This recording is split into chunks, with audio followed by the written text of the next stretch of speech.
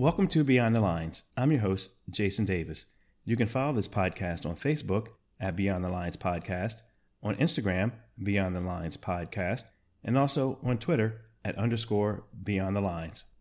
This episode is brought to you by Samify Crafts.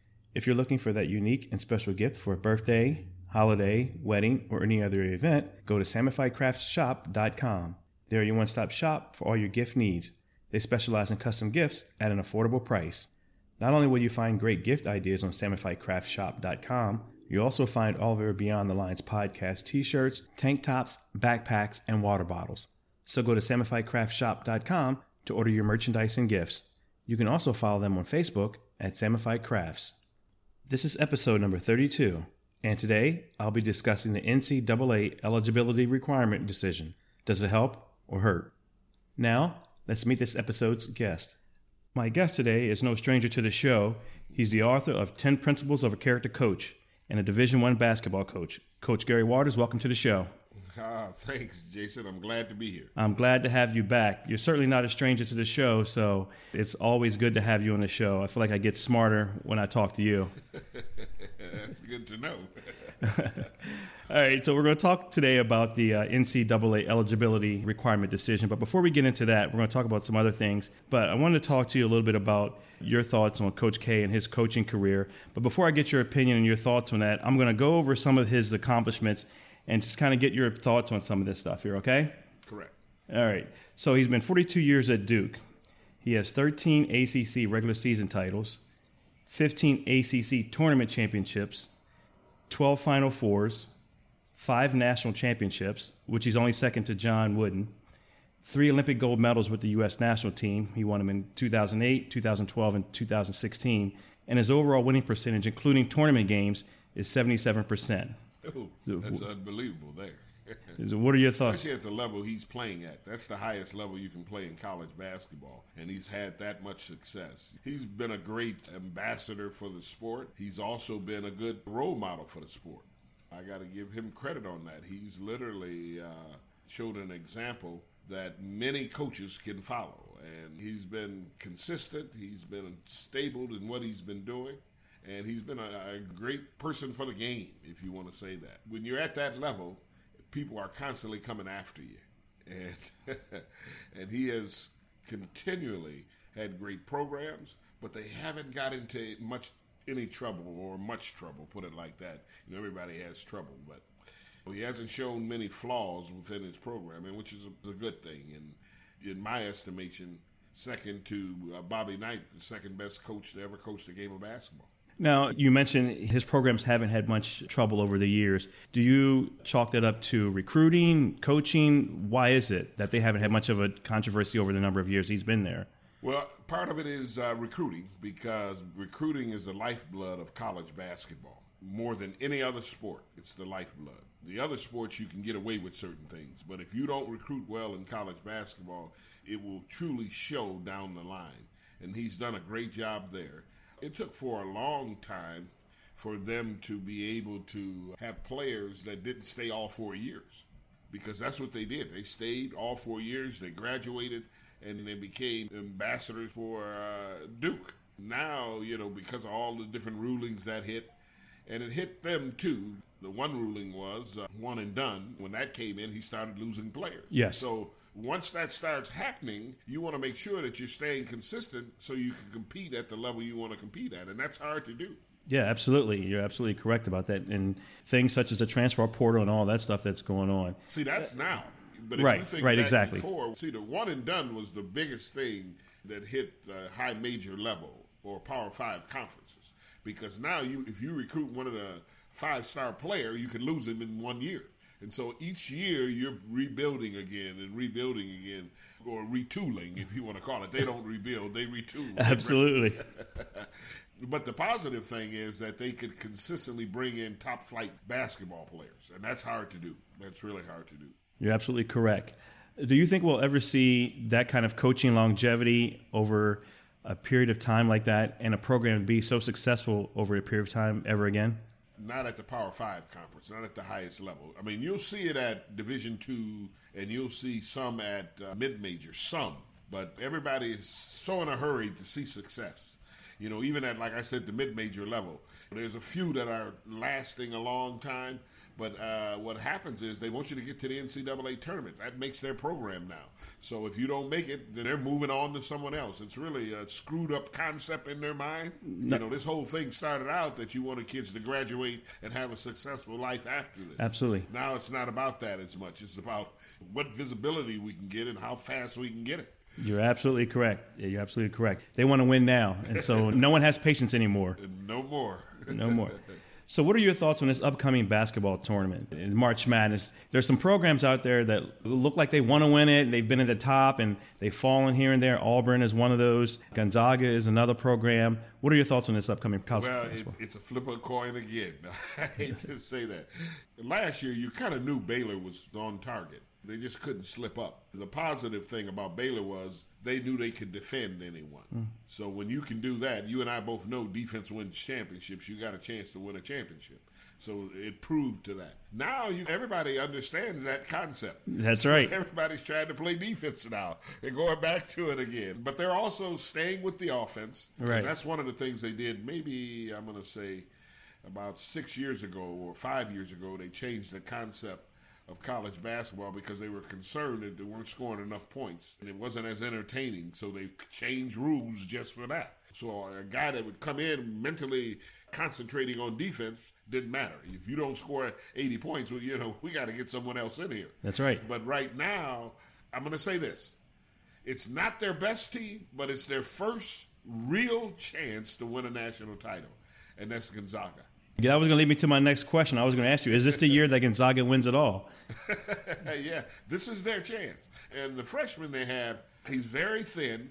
I mean, he only weighs, I think, 175 pounds, but he's 7 foot. Right. And he's as mobile. He can do many things. And he's really a good basketball player. And I think he's a one and done. And they got a chance with Timmy coming back for another year. They got a chance to do something.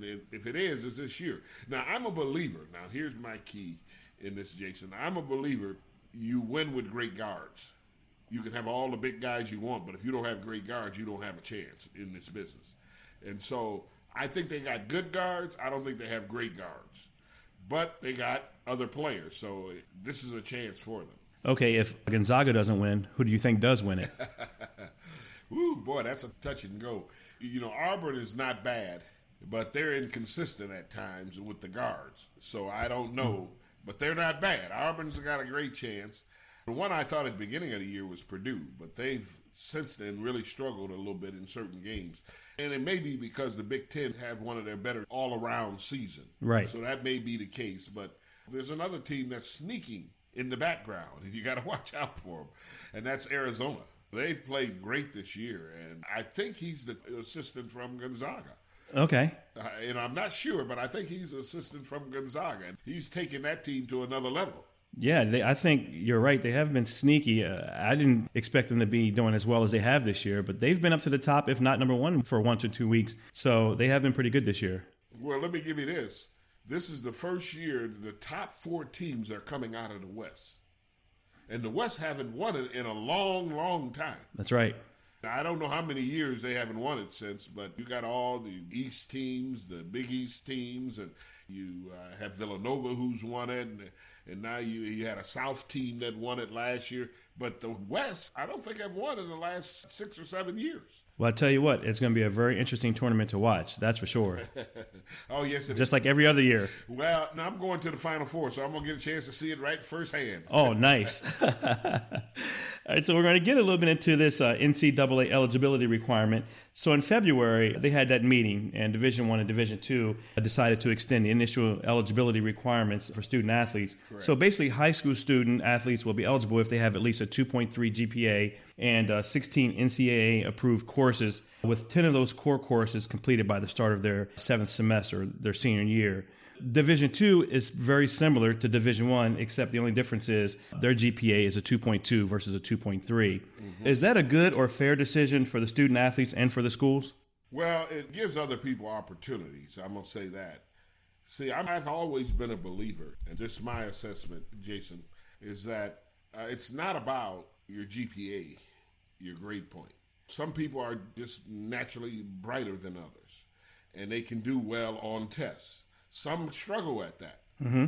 But the key is, are they giving you their best? Are they putting in the extra to have success? If they are, and they're still just at a 2.2 or a 2.3, that's okay. The biggest issue is, are they graduating? Are they going to college and graduating? Absolutely. And that is my concern, because I want to make sure you're not just putting people in there because all of a sudden you want to win some more games, right? And you're looking for the best athlete, and they can't make it in the classroom. Because one of the things I also believe is in competition. So if they don't have the abilities or the academic level, and they're competing against all the kids in their classroom with the level, it'll stand out, and it'll be very difficult for that person to succeed. Absolutely. And not only that, it's going to be tough for them to succeed in life as well. Because Yes. we both know that chances of making it to the next level, regardless of what your sport is very slim. Yep. So, as you mentioned, they need to get that education and be successful in life as well. And they need the education. And the reason why I say that, Jason, it's kind of related to my next book coming out, and it should be out within a year. It's called Coaching Millennials from a Character Perspective. So I'm studying the millennial group and also Generation Z. And one of the things in both generations, see, millennials and Generation Z are, you can call cousins. They're connected. Okay. And some people call Generation Z extended millennials. They've got a lot of similarities, but they're different in many stages. However, one of the things that they both really question is, do you have to go to college? Interesting. You don't need a college degree to be successful in life. That's what both feel in general. So that's a concern. And I'm still in the belief, the more education you get, the better you're going to become in life in whatever you do. Absolutely. I couldn't agree with you more, but that's very interesting with that thought. So you think that thought is what kind of drives this NCAA decision? I know a lot of the people who are making the decision are generation or two older, but they're dealing with kids in that younger age group. So do you think that's kind of driving this decision a little bit? I think it has something to do with it. Think about it. The biggest issues they have with both of these generations are the parents. Right. So, and the parents and their interaction within their child's growth and development. So they got to deal with them, and they got to deal with the kid now. And the kid has been taught from the parents. So these are the things that you deal with. It's really something that you really have to look at, and you have to make sure that the kids are on the right track. Gotcha. So what do you see as the short and long-term ramifications of this decision? Well, like when they brought in Proposition 48 and all of them, it took a while for you really seeing the impact it made. Because, now the graduation rate went up extensively from that. And more people were allowed to go to college and succeed. Now let's see what happens with this. Again, I'm going to tell you the indicator that you need to watch for is the graduation rates. Okay. Because just getting you into college is one thing. Now you got to make sure you complete the task. Absolutely. Absolutely. We're going to switch gears a little bit here. We're a little over 2 weeks past Black History Month, but it's never too late to learn about Black history. Right. So recently you went to a predominantly white high school in Michigan, and you talked to those students about Black history. Talk about that experience. Yes, it was on Martin Luther King Day, and I went to Spring Lake High School in Spring Lake, Michigan. That's near Grand Haven, not far from Muskegon, Michigan. And Spring Lake High School is predominantly white, as you indicated. I'm going to be honest with you. No more than 5, probably 6 black people in that institution. Okay. So I went there, and they called me in because of, number one, I had a relationship with a couple of people there, but also they had read my book. And they wanted to see the correlation between Martin Luther King character and a project that they have developed. And it's one of the most amazing projects I've ever seen, Jason. It has gone viral. And many schools in the state of Michigan have adopted it, along with the University of Michigan has adopted it. And it's called Chalkboard Project. Okay. Okay. And what actually happens is each kid in the school, and they got about 850 kids there. When I spoke to them, I spoke to almost 1,000 people. And they give each one this chalkboard. Okay. And it's about a size of a paper, 8.5 by 11 size sheet of paper.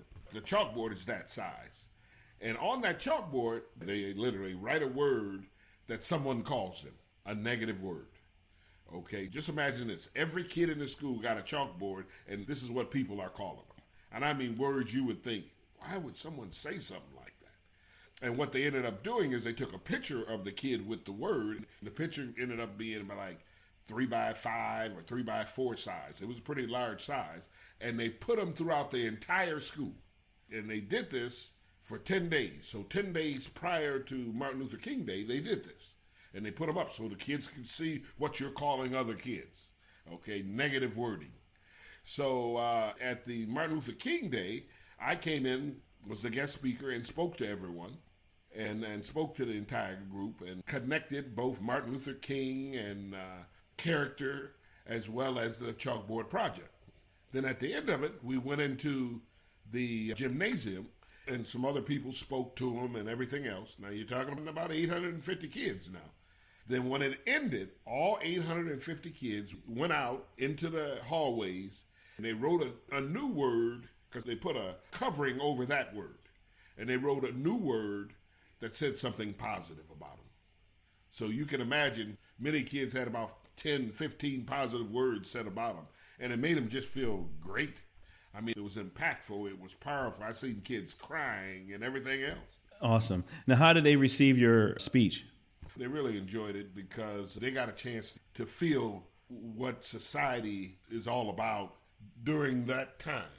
So what I did was, just to give you a little idea, I did a PowerPoint presentation, but before that, I played a record, okay? And the record was Marvin Gaye, What's Going On. So they got a chance to understand that time period. And that was my whole purpose, so they can understand what Martin Luther King went through during that time period. Right. And with the picture, because you could get it from the computer, and they also had, that was the sound bite, but they also had a video connected with it.